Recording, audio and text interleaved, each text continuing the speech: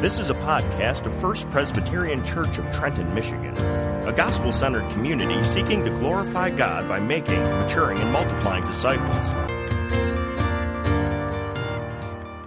I invite you to turn to Hebrews chapter 1, and we will begin a new series this morning out of the book of Hebrews. That'll be our New Testament reading. First, I'll read from the Old Testament, which I believe both scriptures will be on the screen for you to follow along. First, coming from Isaiah chapter 9 and verse 6 and 7. For to us a child is born, to us a son is given, and the government shall be upon his shoulder, and his name shall be called Wonderful Counselor, Mighty God, Everlasting Father, Prince of Peace. Of the increase of his government and of peace there will be no end. On the throne of David and over his kingdom, to establish it and to uphold it with justice and with righteousness from this time forth and forevermore. The zeal of the Lord of hosts will do this. And then we turn to our passage this morning, Hebrews chapter 1, and beginning then in verse 1 through verse 3. Long ago, at many times and in many ways, God spoke to our fathers by the prophets. But in these last days, he has spoken to us by his Son, whom he appointed the heir of all things, through whom also he created the world. He is the radiance of the glory of God and the exact imprint of his nature, and he upholds the universe by the word of his power.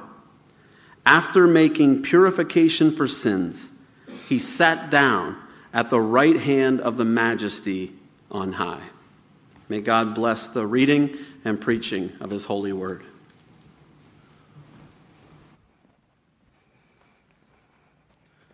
Well, good morning again. It's a joy to be with you, and I'm looking forward to studying this book, the book of Hebrews, with you as we walk through it over the many months that are in front of us. And today we're focusing on just the first 3 verses, which really captures the essence of the book as a whole. But before we dive in, let's just take a moment and pray together. Father, we come before you in your house, sitting under your word. And Lord, we know that it is by your Spirit that we will have ears to hear. And so we pray that we would be given that. We pray that we would be given soft hearts and willing spirits, Lord, to listen and obey.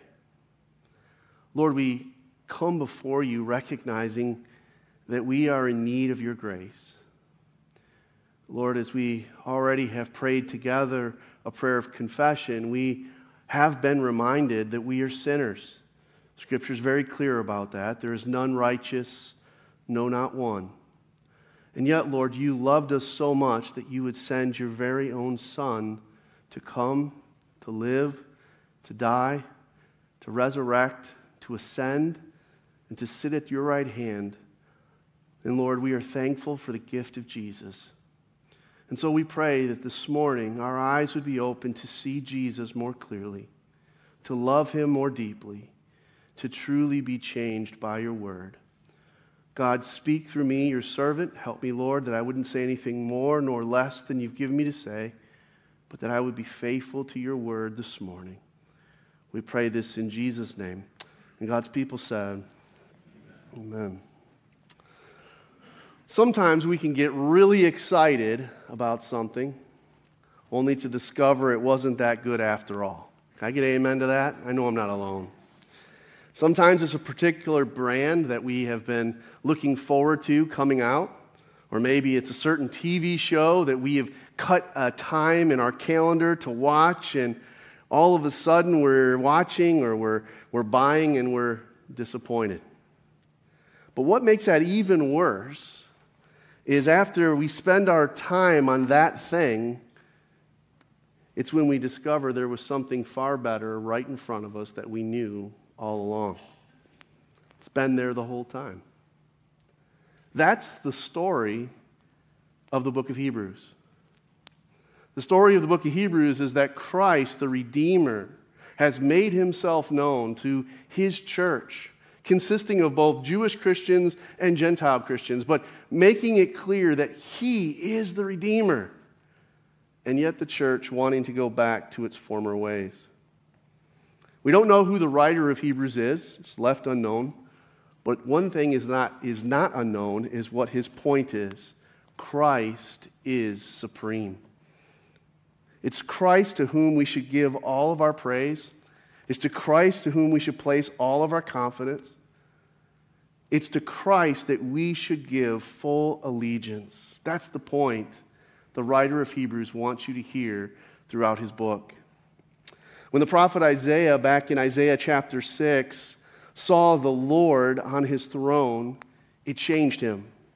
That confrontation with the Lord, that moment, that engagement with the Lord changed him. That is the purpose for which the writer of Hebrews writes about Jesus. That your encounter with the Lord would change you. Not just for more information's sake, but that your hearts would be warmed by the beauty of Jesus. For some of us here this morning, this may be the first time that we're hearing about the majesty and the glory of Christ. But for most of us, this book offers us a unique opportunity to regain our focus, to return to our wonder and amazement of the glory of Christ.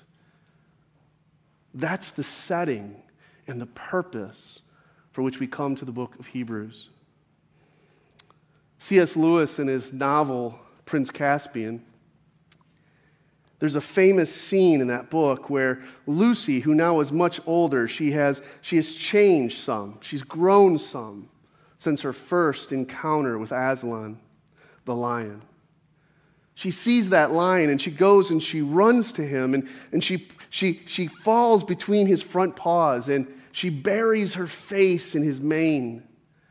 I remind you that Aslan represents Jesus. We're told when Lucy is there resting in his mane, she utters these famous words, "You're bigger." Aslan responds, "That is because you're older, little one. Every year you grow, you will find me bigger." C.S. Lewis's point is clear. The more we grow in Christ, the bigger and more wonderful he becomes. That's the point of Hebrews. As I stated earlier, we don't know who wrote Hebrews. There's a theologian by the name of G.K. Beale, and I believe he captures it well when he says the primary audience was a Jewish Christian audience who lived in or near Rome. We see this Jewish Christian audience wrestling with something. Dr. Michael Kruger points out that they're leaving their newfound faith and going back to their old ways. They're abandoning the gospel to go back into Judaism.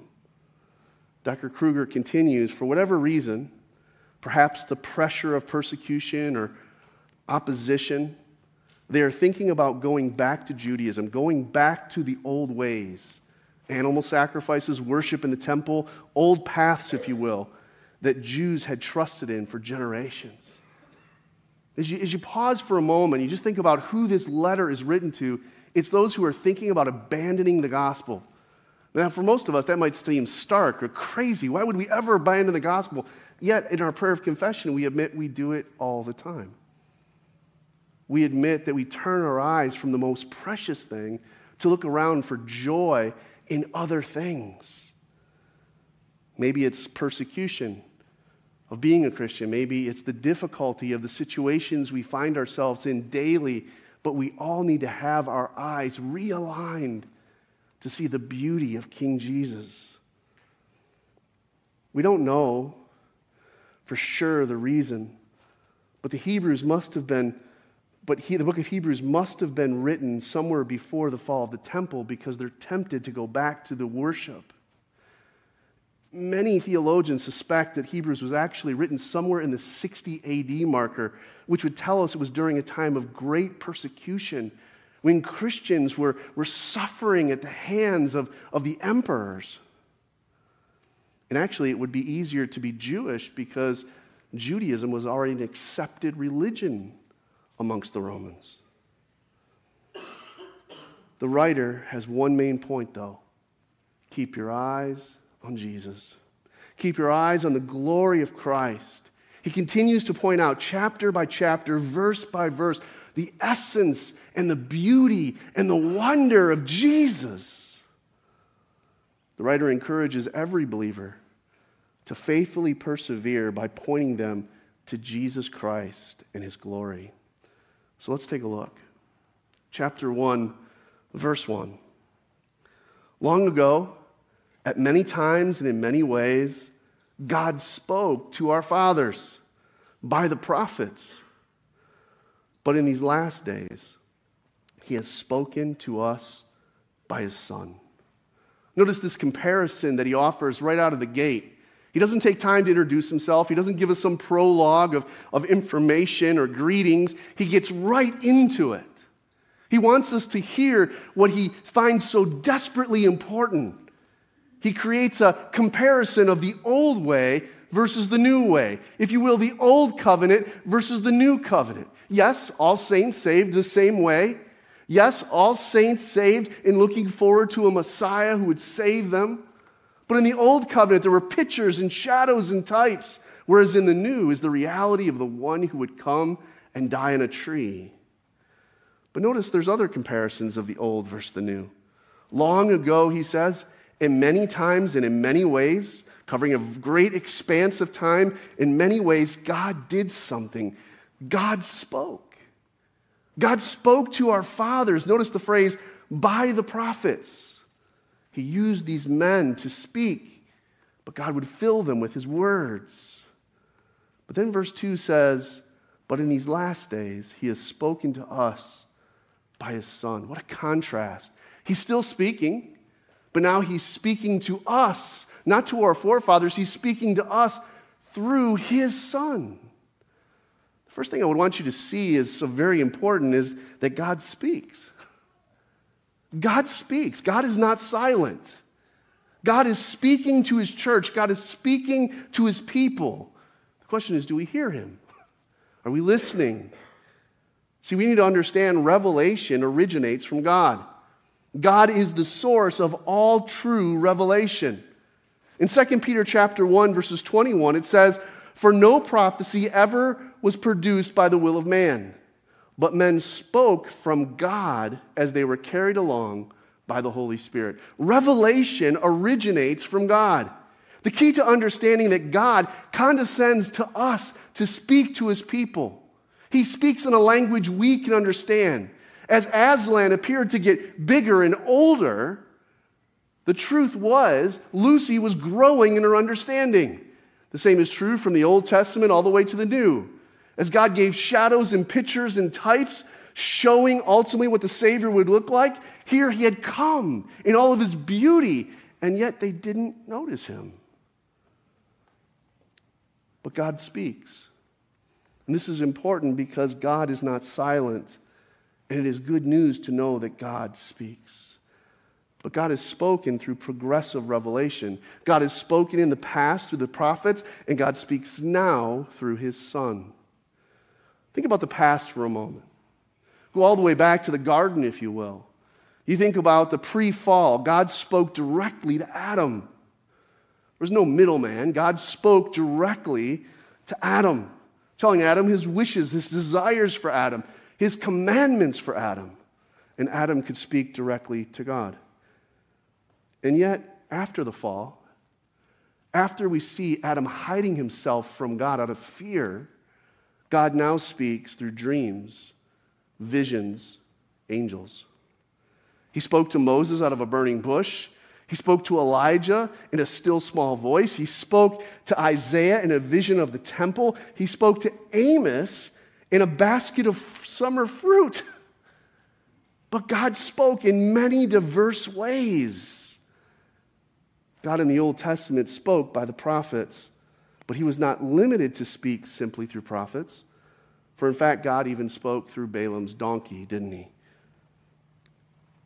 A prophet was called not to say his own things. give his own message, but to share the very message God gave them by the prophets. It says, God spoke by the prophets. But in the Old Testament, God spoke by these prophets, but in the New, God speaks by his Son. Revelation is progressive, and at the pinnacle of that progression is the revelation of Jesus Christ. Jesus Christ is the pinnacle of that revelation. In Galatians chapter 4, verses 4 through 5, Paul writes, "But when the fullness of time," notice that, when time was most pregnant, when time was most ready, God sent forth his Son, born of a woman, born under the law, to redeem those who were under the law, so that they might receive adoption as sons. Jesus was the pinnacle. Jesus was the point of all revelation. All revelation moved to tell of Christ. Why? Because Christ is the very Word of God. See, Jesus came, and Jesus came to bring the Word, but Jesus was actually the very Word of God, according to John 1:1. Previously, God spoke through prophets, but now in these last days, he speaks by something even greater. Or should I say, by someone even greater. He speaks through divine speech, through the incarnation, the Son of God. I heard one man say, he said, this isn't to reduce the importance of the Old Testament, that all of a sudden Jesus came and we can say the Old Testament doesn't matter anymore. Unfortunately, many people have done this. In fact, some have become so narrow that they don't even take all of the New Testament. We may call these the red letter Christians. They take and assume for themselves a canon within a canon. But understand, church, this is wrong. Because God is the one who inspires. God is the one who breathes out every word, both in the New Testament as well as the Old. In fact, in the Old Testament, we see what is pictures and shapes and declarations of Jesus. And Jesus goes back and receives that and uses that in his teaching. Jesus quotes from the Old Testament. But understand, Jesus is the final and greater prophet of God, this man says. He doesn't necessarily reduce the Old Testament prophets, but establishes them. Why, you may ask? Because they spoke of Christ. The prophets pointed to Christ. Yet hear this, church. Jesus is the greater prophet. The same way a visit from a friend is better than a letter from that same friend. Through the prophets, God sent letters to us. But in Christ, God actually visits us. What a great quote. Understanding the reality of God visiting us and speaking the very word of God to us, the love of God, the beauty of Christ. But the question before us is, do we rejoice over that? I ask you this morning, are you faithfully rejoicing in the gift of Jesus Christ? Do you get excited about actually assembling and hearing the word preached, reading it on your own, walking into Bible studies to learn about Jesus as the word of God is declared, as Jesus Christ is set up, lifted up, and made much of? Church, understand the very word of God has been given to us. The word of God which declares our salvation and our freedom in Christ alone. Are you rejoicing in Christ? The writer of Hebrews makes something else abundantly clear. That is, who is his Son? God spoke through his Son. And God's Son is the full manifestation of the revelation. All of Scripture is about him. He is the center. He is the point. He is the full revelation. Scripture in the Old Testament pointed to him in shadows and types. The New Testament tells of his coming, his person, his work. Even Jesus, the resurrected Christ, walking on the road of Emmaus with the two men, it says, in the beginning with Moses and all the prophets, he interpreted to them all the Scriptures, the things concerning himself. Pointing out facts that they often missed, showing them that he is, in fact, the Christ, the centerpiece, the purpose, the revealed word. Church, understand this. The Bible from Genesis to Revelation is about Jesus. The Son is the very Son of God. In John chapter 8, verse 58, Jesus said, "Before Abraham was, I am." Yet this Son, God, humbled himself. He took on human flesh. So for what purpose? So that he could die. Paul writes about this in Philippians chapter 2. Beginning in verse 8, he says, "And being found in human form, he humbled himself by becoming obedient to the point of death, even death on the cross. Therefore God has highly exalted him and bestowed upon him the name that is above every name. So at the name of Jesus, every knee should bow in heaven and on earth and under the earth." Understand this, that Jesus is the full manifestation of the revelation. Jesus is the very Son of God. He is God. And understand this, the Father is pleased in him. In Matthew chapter 3, verse 17, where we read, "Behold, a voice from heaven said, 'This is my beloved Son, in whom I am well pleased.'" Later on, as Jesus is at the mountain with his disciples, it says in Matthew chapter 17, verse 5, he was still speaking with them when, behold, a bright cloud overshadowed them, and a voice from the cloud said, "This is my beloved Son, within whom I am well pleased. Listen to him." Again and again in Scripture, it declares that the Father is pleased with the Son. So I ask you, do we truly know this Son of God? Do we truly know this one whom all Scripture points? Do you know him? This Son of God who took on human flesh to save us from our sins, are you trusting him? Not just as a ticket to heaven, but with everything in your life. Is he your chief joy? This Son in whom the Father is pleased, do you find delight? Do you cherish him? Do you find him wonderful and marvelous as the Scriptures point us? The writer of Hebrews gives us a very comprehensive resume. He talks about the Son as the supreme creator and sustainer. He begins with the fact that he is the heir of all things. He says he's the heir, he's the possessor of all things. The universe is in his hand. Everything is his. After all, Jesus said this before he left his disciples in Matthew 28. Jesus came to them and said, "All authority in heaven and earth has been given to me." Jesus is the heir of all things. And yet, he is not just simply the heir, he is also the creator of all things. Paul writes in Colossians chapter 1, "For by him all things were created, in heaven and on earth, visible and invisible, whether thrones or dominions or rulers or authorities, all things were created through him and for him, and he is before all things, and in him all things hold together." He is not just the heir, he's not just the creator. In fact, we're told in our text that he is the radiance, the glory of God. This is the idea of the reflection.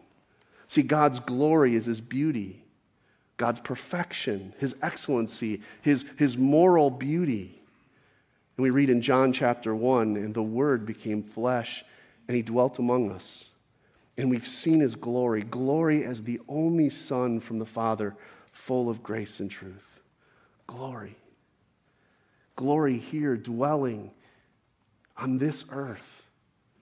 The beauty of Christ. How can we turn to anything else?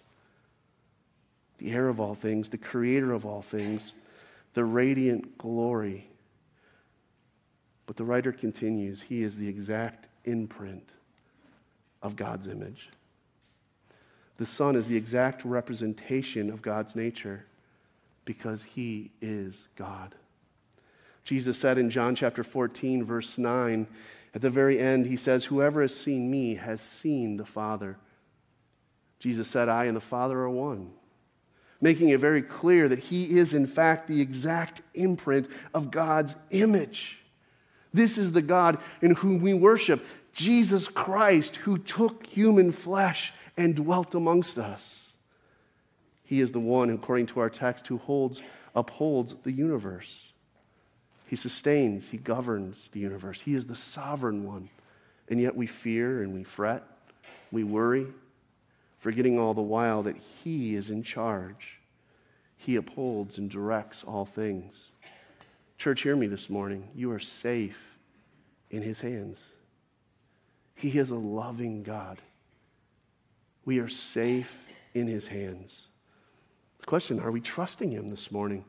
Not with just the big things like death. Many of us can look and say yes because we're younger and we assume death is a far way off. But let me tell you, as a minister, I've spent many a time meeting with those individuals who are on their deathbed. And there's oftentimes fear. I think it's natural. But ultimately, we reassure them with the confidence of the gospel, trusting Christ, and you are secure. Church, are you trusting? Are you resting? Hear why the writer of Hebrews says we should. He makes purification for our sins. In Christ, our sins have been removed. As far as the east is from the west, the psalmist writes in Psalm 103, as far as the east is from the west, so far does he remove your transgressions from us. What a beautiful work that Christ does on our behalf. His glory is seen in his handiwork. Not only has he created the world, but he's redeemed a broken world. How many of us can be in awe at the hands of a great craftsman? But Jesus is the Savior, the purifier, the Redeemer. What beautiful work he does. And get this, his work is done. His work of saving men is done because we're told he sat down. He sits down in majesty on high. See, after his work of purification has been completed, he ascended into heaven. He took his seat at the Father's right hand. And this is important because what does the right hand teach us? The right hand teaches us it's a place of power. It's the place of reward. It's the place of completion. The right hand is the place he makes intercession for us. What a beautiful truth that we know that Jesus, even now, is interceding for his people. Oh, the glory, the majesty, the beauty of such a Savior. He who created the world. He who is the very imprint of God. He who purifies our sin. What love he has for us. So, church, I ask you, are you trusting in the Son who is the heir of all things?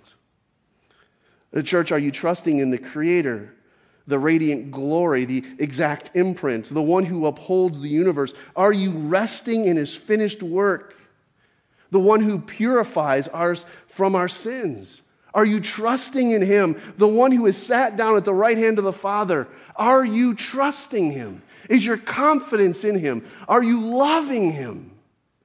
Is he your chief joy? He needs to be. May I re-say that? He must be.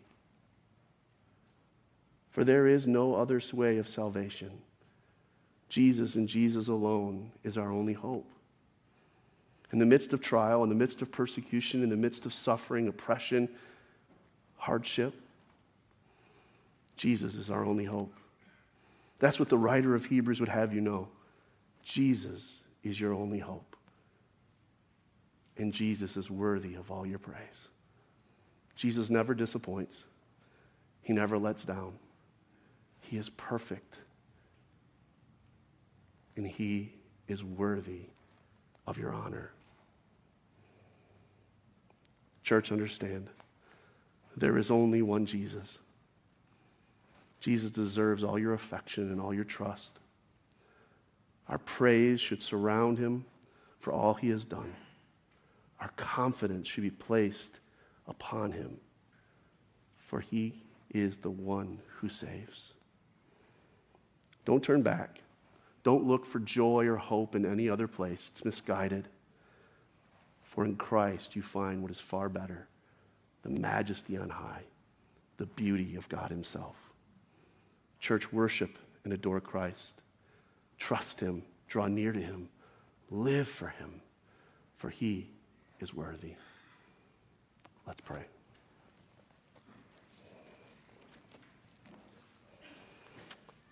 Father, as we close our Bibles, as we prepare our hearts for communion, we'd ask that our eyes and our hearts would be fixed upon Jesus. Thank you for this reminder of the work and the person of your Son. Thank you, Lord, that we know that all of Scripture has declared who he is from Genesis to Revelation. He is the pinnacle of that revelation. He himself, the very Word of God. Lord, may we trust him completely, we pray, in Jesus' name. And God's people said. This has been a podcast of First Presbyterian Church in Trenton, Michigan.